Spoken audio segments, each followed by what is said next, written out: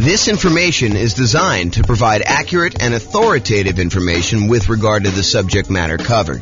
It is offered with the understanding that the presenters are not engaged in rendering legal, accounting, or other professional services. If legal advice or other expert advice is required, the services of a competent professional should be sought. Welcome to the Winston-Salem Real Estate Investing and Real Estate Financial Planning Podcast. Learn all about investing in real estate in Winston-Salem, North Carolina, with a combination of real estate financial planning and modeling with numbers specific to Winston-Salem, plus syndicated, more generalized recordings of live and pre-recorded real estate investing classes, not all of them specific to Winston-Salem. Be sure to stay tuned after the podcast for a message from our sponsors. Well, good morning and welcome, everyone. I am your host, James Orr, and we have a very special class today, a class that is pretty popular, I think, with most real estate investors, especially real estate investors just getting started. And that is all of the low down payment financing options that are available for real estate investors. So that's what we're going to be going over today. Let's get started. So low down financing options. I think a lot of folks come in, a lot of real estate investing folks come in thinking, I need to have 20% or 25% down in order to be able to buy these rental properties. And that's not quite true. While it is true, you probably will need more of a down payment if you're going to buy non-owner occupant investment properties that you're not going to move into. There are a lot of real estate investors that are choosing to buy properties using low down financing options in order to be able to do strategies like nomad or house hacking or things of that nature, or even buying properties like a duplex, triplex, or a fourplex where you can move into one of the units and rent out the other units. So all of those options have low down payment financing options available. And a lot of, especially newer real estate investors, are going to probably gravitate or opt to do those types of strategies. So let's go over all the different options you have if you're looking for low down payment financing options. And in the previous class, we covered all of the nothing down, the no down payment financing options. Now we're moving to the low down payment ones. And eventually, as you might have guessed, we will go over all of the traditional financing options available for real estate investors. Okay, so let's go over the big list, kind of like big picture groups of all these different loans. And then we'll drill down into a couple of very specific loan programs. And I'll go into some detail on those. So as we discussed in previous classes, the entire creative financing family of options are probably low down financing options. It's possible you could find some of the creative financing options where you can do one with nothing down. For example, you go negotiate with a seller and you get the seller to agree to a nothing down owner carry or nothing down seller financing type of deal. However, I think you're much more likely to run into sellers where they're like, look, I'm willing to do some owner financing, but I need a little bit of money to do XYZ, or I need a little bit of money in order to feel secure in the deal, or whatever you're doing. They may require or negotiate from their position a small down payment. And by small down payment, there's no specific number. So it's not like low down starts at 5% or low down starts at 15%. In my mind, I consider anything less than probably 20% to be low down. Although there is a 15% down non-owner occupant loan program available. And so maybe I should kind of move it back to about 15%. Anything less than 15% down is considered low down, but I digress. Okay, so all the creative financing options, and I'll go over a quick list of what those are here on the next slide, but anything like owner financing, wrap financing, loan assumption, subject to, agreement for deed, the all rent-to-own family of lease option, lease purchase, all of those I would consider to be kind of low-down financing options that are available. And you should be able to negotiate a low-down payment option there, and in some cases, probably even nothing down. So that's the whole creative financing thing. So private money is the next group of low down financing options. And again, this one could very well be nothing down as well. Private money in my mind, is slightly different than hard money. Hard money are loans that people in the business of making commercial real estate loans are doing. So someone who is in the business of loaning private individuals or LLCs money in order to be able to go buy properties. Most of the time it's for buying fixed out properties, although there are some hard money lenders that will do like acquisition financing, especially if you're doing some type of like BRRRR strategy or something like that, although that's sort of fixed up as well. But the hard money guys are the guys in the business of doing loans like that. Private money are people that are not typically in the business of making real estate loans, but you happen to know somebody, you have a personal relationship with them, and you ask them to make a loan for you. The most common example I like to use is you're at Thanksgiving dinner and you talking to grandma about what you've been up to, and you tell grandma that you're investing in real estate right now and that you're borrowing this money from a hard money lender, and they're charging you whatever it is, 12, 13, 14, 15, 16, 17, 18, 19, 20% and a couple points in order to do the loan. And grandma's like, I've got $1 million in CDs and I'm only getting 2%. Why don't I loan you the money to do your real estate deals? And you could pay me, 3, 4, 5, 6, 7%, whatever it is that you negotiate with grandma. And grandma wins because she's getting a higher interest rate than she's getting on her CDs. You win because you're no longer paying hard money loans and you're also helping to support grandma. So the thought is you go to a private individual, someone that you have a relationship with, and you ask them if they're interested in making usually secured loans on real estate. It doesn't have to be secured. You can do whatever you want. You can structure this in a number of different ways, but that's typically how private money works.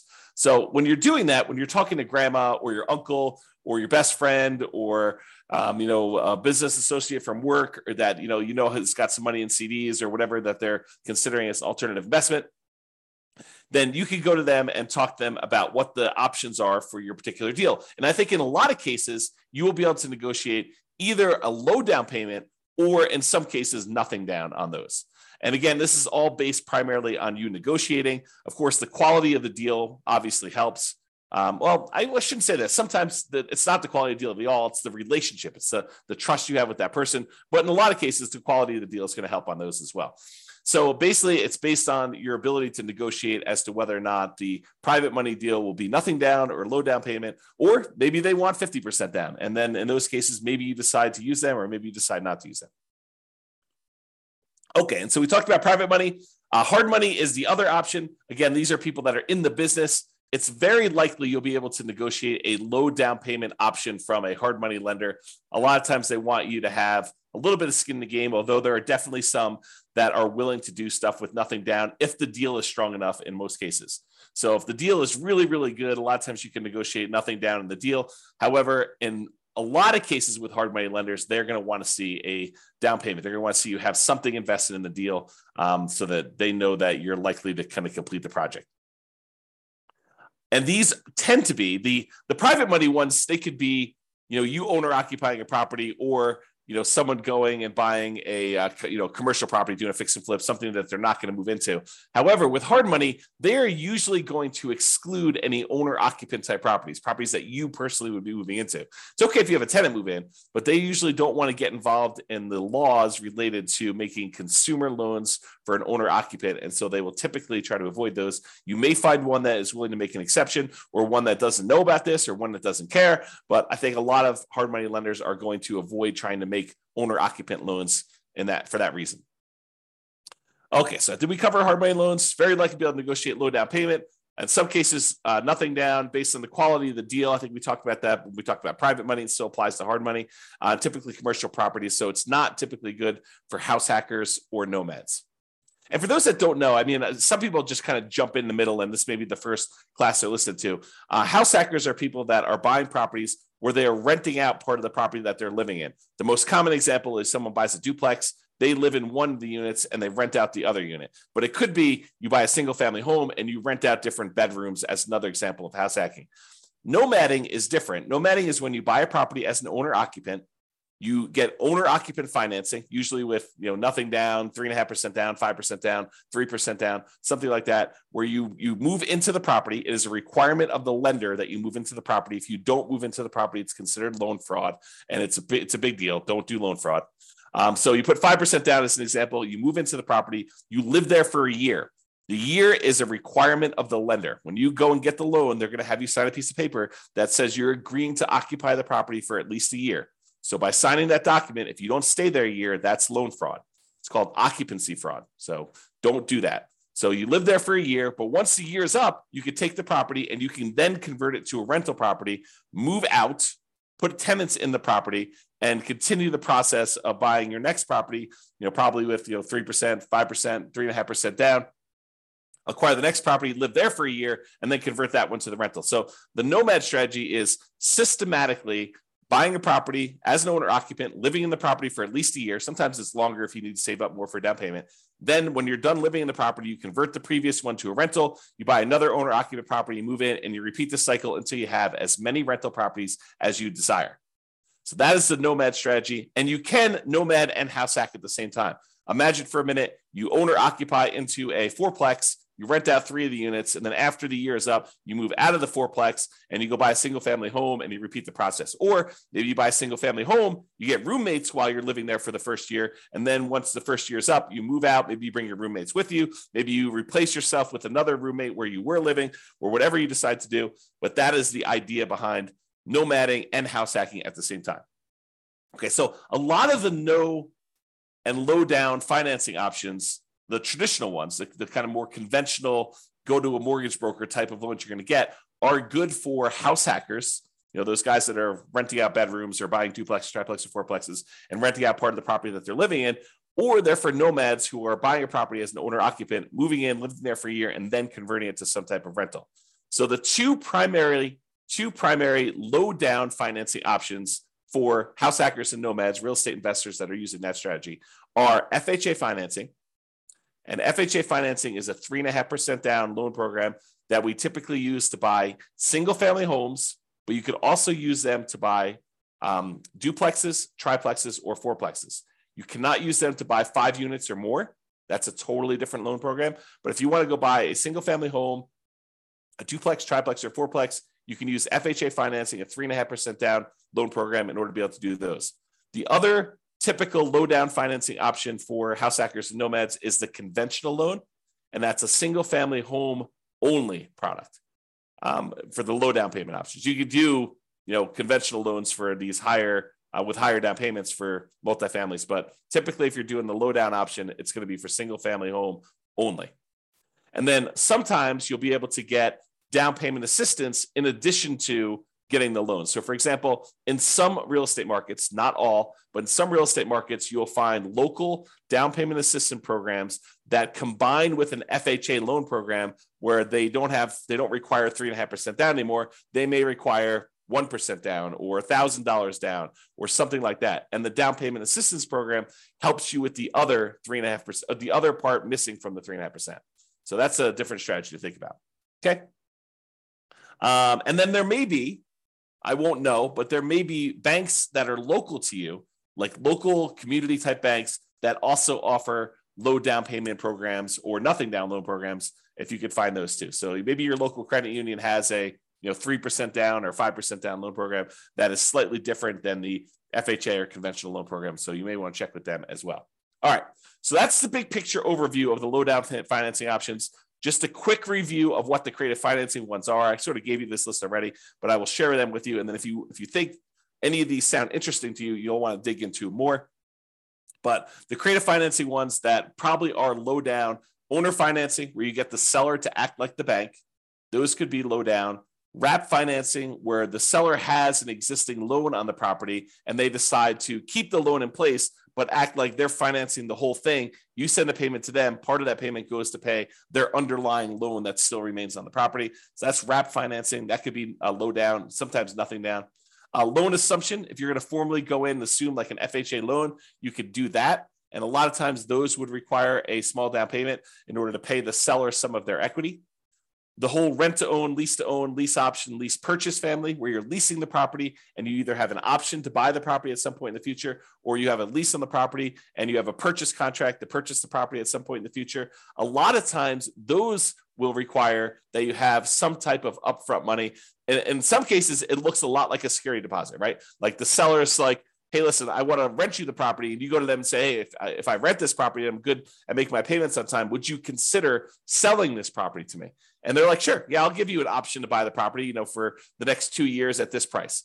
And you guys come to an agreement on that, but they may still expect you to have a security deposit, which looks a lot like a down payment, which looks a lot like low down. Okay, so those are some options when you consider that.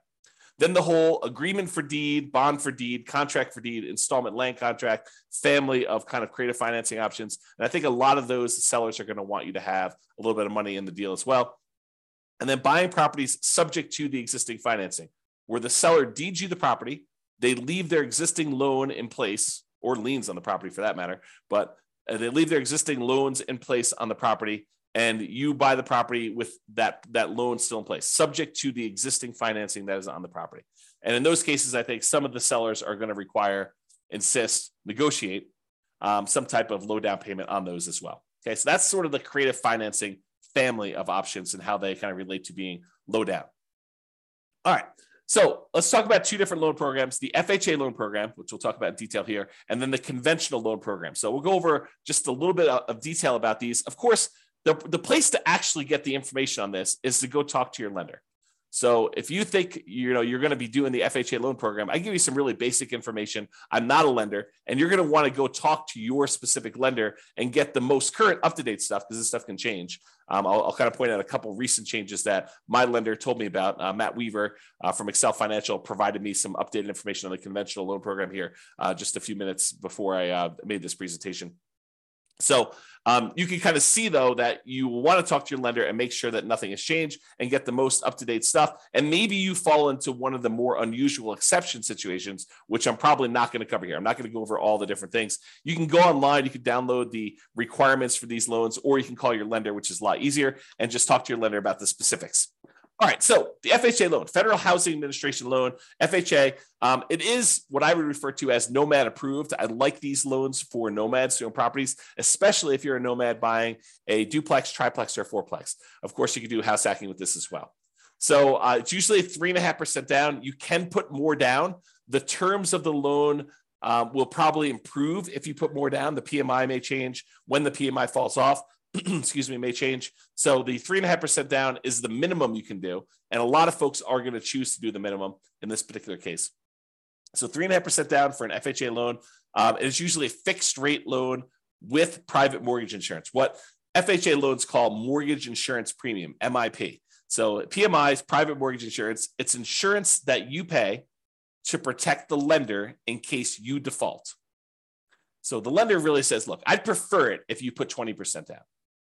But you say, look, I don't want to put 20% down. They're like, okay, well, I would be still willing to make you the loan if you put less than 20% down, but I need to feel protected. Usually I feel protected when you put 20% down. That way, if you decide not to make payments and you default and I have to foreclose, then I'm likely to get all my money back. But if you only want to put 3.5% down, then if you default and you don't make your payments anymore, I might be forced to foreclose on you, excuse me, and I might actually have to take a loss on the property. I'm going to put myself on mute for a second and cough to clear my throat. 1 second. Okay, I'm back. And I'll take a sip of water as well. So the lender says, usually I'd like you to have 20% down. In this case, you don't want to put 20% down. You only want to put 3.5% down. So I'm willing to still make you the loan. But what I want you to do, I want you to pay this third party, this insurance company that will insure me in case you default and I have to foreclose and I don't get all my money back. And so you're paying for an insurance policy because you chose not to put 20% down to protect the lender who would have preferred you to put 20% down. But since you didn't, they're willing to make you the loan as long as you have insurance that protects them in case you default and they have to foreclose. That's what PMI is. And so in this case, the mortgage insurance premium that comes with FHA loans, it's a little bit different than the typical mortgage insurance, the private mortgage insurance that you get with conventional financing. What's different is when you put 3.5% down, the mortgage insurance premium never goes away. With conventional financing, a lot of times when you get below 80% loan to value, that mortgage insurance payment that you're making each month would go away. So once you get to a certain point where the lender now feels protected and they no longer need the insurance, you no longer need that, make that payment. With FHA, that doesn't happen. With FHA, the mortgage insurance premium remains there for the life of the loan. So in order to get rid of it, you'd either need to sell the property or change the financing you have on the property. Either pay off the loan completely or refinance out into a different loan product completely. Okay. So usually with FHA, 3.5% down, they're going to require some type of PMI on the loan, and it can't be canceled. You must refi the loan to get rid of it or sell the property or pay it off in order to get rid of PMI. Usually it's 640 plus credit scores. However, there are some exceptions for FHA that you can go down to 580 in some cases. So this tends to be the loan product that if a client's got some credit challenges, the lender is probably going to suggest, because it tends to be the loan product you can get where the interest rate doesn't get impacted by low credit scores. Although maybe that's changed, you go check with your lender, but that's my understanding. If you happen to have had a bankruptcy, it's a 2-year waiting period since your bankruptcy filing in order for you to get an FHA loan. If you've had a foreclosure, it's typically a 3-year waiting period for you to be able to get an FHA loan. So if you've had a bankruptcy and or foreclosure, realize that you're going to be waiting either 2 or 3 years, depending on which one was and kind of the later of those dates, if you kind of think about it that way. If you're like, hey, James, does this start when I file my bankruptcy, or my bankruptcy is kind of discharged, or when it goes to court or anything like that? I don't know the answer. Go talk to your lender and find out exactly when that happens. Okay. And the other thing, don't go look this up online. Go talk to an actual lender who's making these loans, because you may go and see like a forum discussion where someone tells you a number and that's not right. It may have been right for their particular situation because they may have had something exceptional going on. But you want to talk to the lender about you, your specific situation, and just call a lender that you're going to be working with to get the loan, and they'll tell you what the real deal is for you and your specific situation. Okay. So we talked about bankruptcy, foreclosure, we talked about credit scores. For FHA loans, you must owner occupy the property. You must move into the property. You must live there. So if you're getting a single family home, you got to move into the property. If you're getting a duplex, triplex, or fourplex, you need to move into one of the units. So you could buy a duplex and move into one side and rent out the other. You can move into a triplex, move into one side and rent out the other 2 units. You can do a fourplex, do the same thing. Okay. They do have maximum loan amounts by county. So realize you may be limited in the most you can go to with FHA financing with these maximum loan amounts. You can typically only have one FHA loan at a time. There are exceptions to this. For example, I think if you inherit a property and your parents or whatever it was, whoever is passing the property on to you, if they had an FHA loan, you can have 2 in place at the same time in that particular case. You could also, my understanding is, if you move to a different city and the distance is more than, I don't know, whatever it is, I'm going to make it up, but go check with the lender, 100 miles. If you move 100 miles away, you can get another FHA loan in a new city. But again, check with your lender. There may be more exceptions, but most of the time you can only get one FHA loan, which is frustrating for some people who come into this for the first time. They're like, I'm going to go buy 10 fourplexes and I'm going to get FHA financing on each of them. Maybe not. That's going to be tricky to do. It's going to be really hard to do. Is it possible? Maybe. I mean, maybe if you hit all the exceptions and you move 100 miles away and you buy another fourplex, and you move 100 miles away again, buy another fourplex, and maybe you get married and your spouse has a couple and they did the same thing, or who knows, right? Like, could you get 10 fourplexes with FHA loans? Maybe, but I would not plan on it. Usually we plan on doing one because that's usually the limit. There is a version of the FHA loan that allows you to finance repair costs. So if you're buying a property, you're trying to do like a BRRRR strategy, although it's not exactly a BRRRR strategy because you're borrowing the money up front, but sometimes that strategy where you're going into a property that needs work and you are looking to borrow the money to do the repairs, like you found a property, but it's just really a wreck. And you still want to do 3.5% down. There is a FHA 203K program, which allows you to include repair costs in the FHA loan. Now, for those of you that are handy thinking, I'm just going to do this and I'll pocket the difference because I'll do all the work. Nope, they've already thought of that. So it does require that you have third-party contractors do the work. You're not allowed to do the work yourself. And the FHA escrows the money and they release it to the contractor as the work is done. So if you're going to do that 2 or 3K loan program, go talk to a lender, get all the details, and find out exactly how that all plays out. But realize it's going to be hard for you to do the work yourself. And again, I think I mentioned this on the other slide, but there is some down payment assistance often coupled with FHA. It may not be available in your local marketplace, but if your local marketplace has down payment assistance programs, you may be able to use this in conjunction with your FHA loan, so that part of the 3.5% is covered by some type of down payment assistance program, whether that's a loan or a grant or something like that. You have to go find out what the details of your specific program are, but a lot of times they're combined with the FHA loan program. And if you're trying to get the seller to help cover some of your closing costs, the FHA loan, I believe, has up to a 6% of the purchase price as a possible seller concession. So if you're able to negotiate to get the seller to contribute some money to help cover your closing costs, which means you're buying the property at a discount, essentially, unless you're raising the price by that much. If you're getting the seller to agree to contribute some money towards your closing costs, you could do up to 6% of the purchase price in order to get that on an FHA loan. There's a limitation to max out at 6. Usually we're not anywhere near that, just so you know. All right, so that's the FHA loan. Now let's talk about conventional financing. This one is also Nomad approved. I really like this one for doing Nomads. In fact, this is probably the most common Nomad loan program. If you're going to be doing that strategy where you buy a property, move in, live there for a year, then you convert it to a rental, the conventional financing loan program, 5% down especially, is your most common version of that. So this is conventional loan, Fannie Mae, Freddie Mac, you may have heard it described as those. They're typically fixed interest rates, and they're typically 30-year amortization. So they are, and FHA is 30 years as well, but they tend to be fixed interest rate and 30-year amortizations. We tend not to do 15-year loans because the monthly payment goes up quite a bit for a 15-year loan. Although, if you're in a situation where 15-year makes sense, you're welcome to do that. And they do offer those, but realize most of the time we're doing 30-year loans on those. For conventional financing, typically it's 740 plus credit score for the best interest rates. You may be able to do some lower. There's probably some mitigating factors, and they may hit on some other things based on that. But usually 740 credit scores get you the best interest rates. For owner occupants, which is what we're talking about doing here, it could be as low as 3% down, but most commonly we're doing 5% down. And in both those cases, there's going to be some type of private mortgage insurance because you're putting less than 20% down. Okay, that private mortgage insurance is typically whenever you put less than 20% down on a property. The 3% down one is called the Home Ready or Home Possible loan. Primarily, it's for first-time home buyers. So you can't use that repeatedly. That's my understanding, but go check with your lender, see if you can use it more than once. Most of the time, you're going to be doing the 5% down with these types of loans. And usually the 3% down is a little bit uglier interest rate.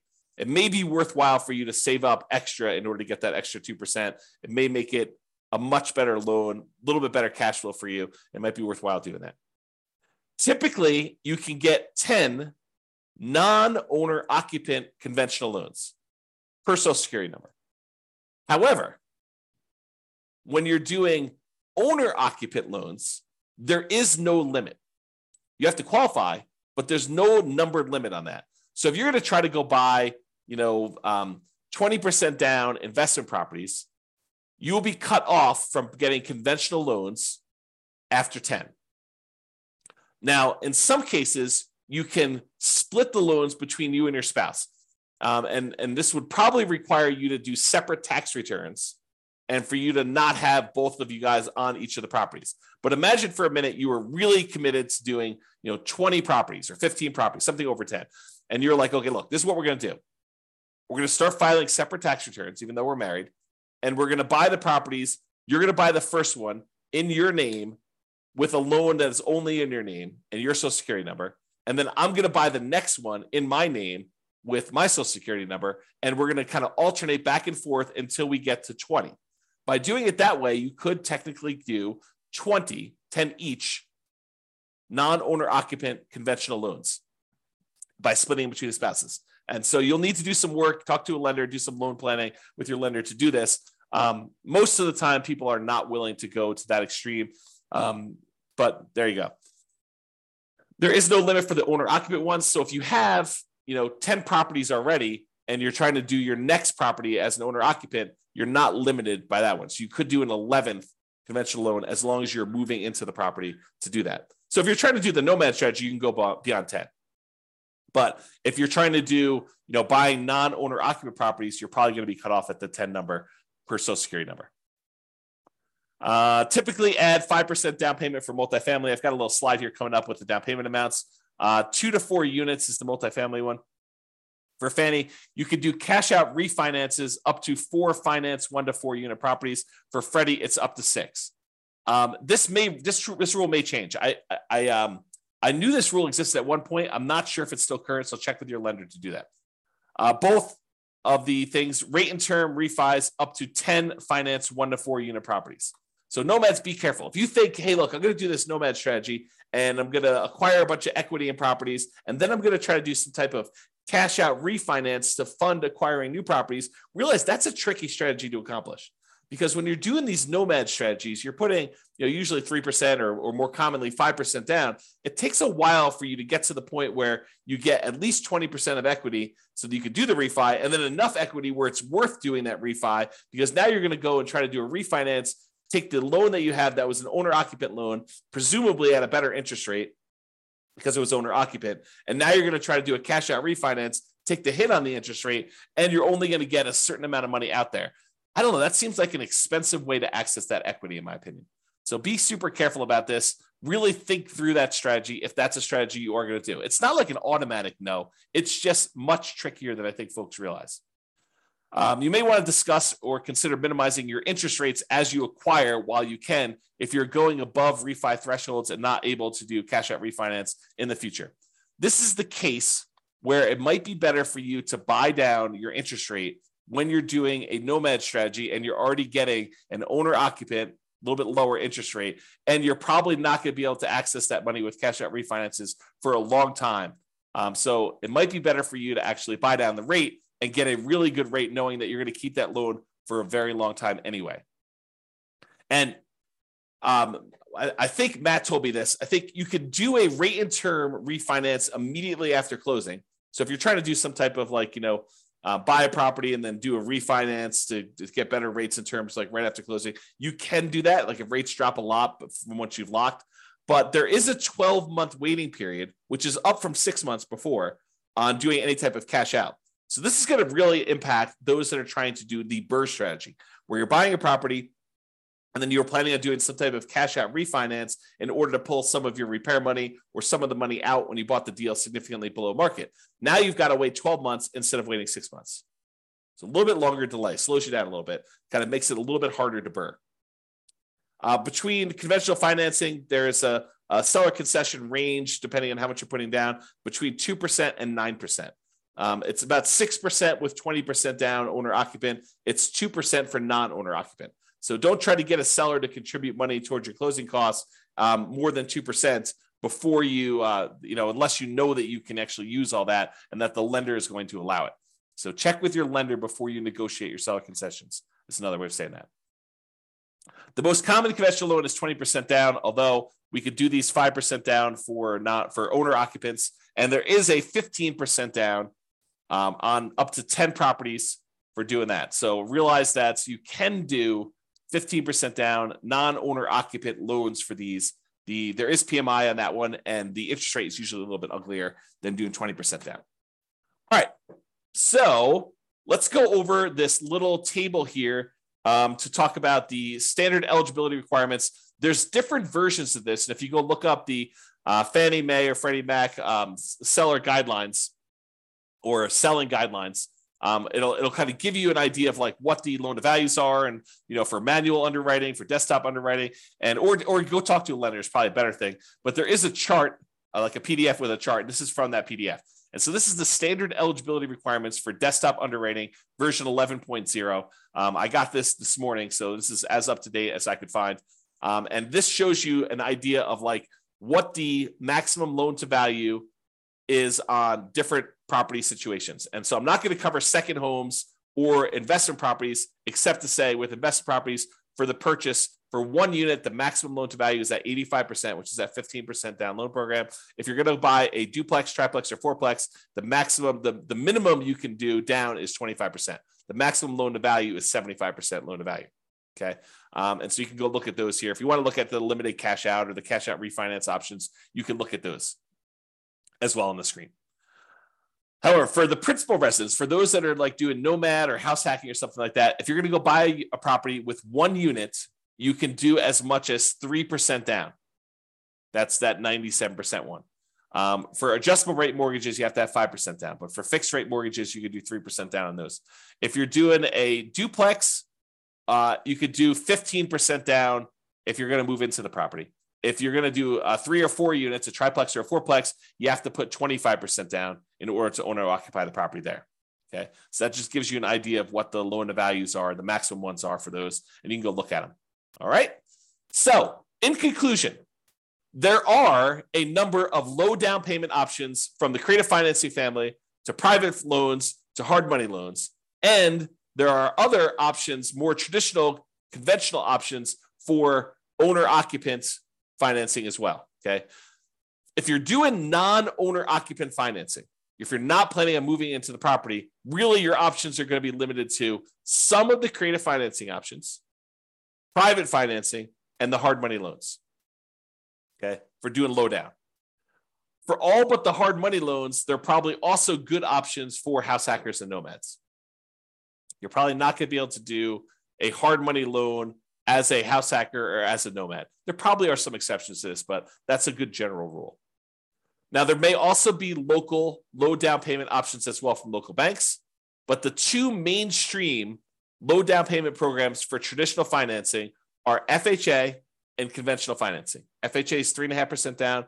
There's a conventional financing 3% down loan, and there's a 5% down one, which is the much more common one that we typically are using. And these tend to be really good for house hackers and nomads. All right. That's all I got for you. I hope you enjoyed the presentation. Thank you, everybody. I will talk to you soon. Have a great day. With home prices up, mortgage interest rates up, and rents up, but not quite enough to counteract the higher prices and interest rates, cash flow on rental properties in Winston-Salem is harder than ever. Book a call with the Real Estate Financial Planner to apply our proprietary 88 strategies to improve cash flow on your rentals. See the show notes for a link to schedule your call and improve your cash flow today. If you're a real estate agent, lender, or professional in Winston-Salem that wants to help our real estate investor listeners, consider reaching out to learn about collaboration opportunities with this podcast. We'd love to add more value to our listeners by having you assist our investors buy, sell, and finance their real estate investments. See the show notes to schedule a call to discuss collaboration opportunities.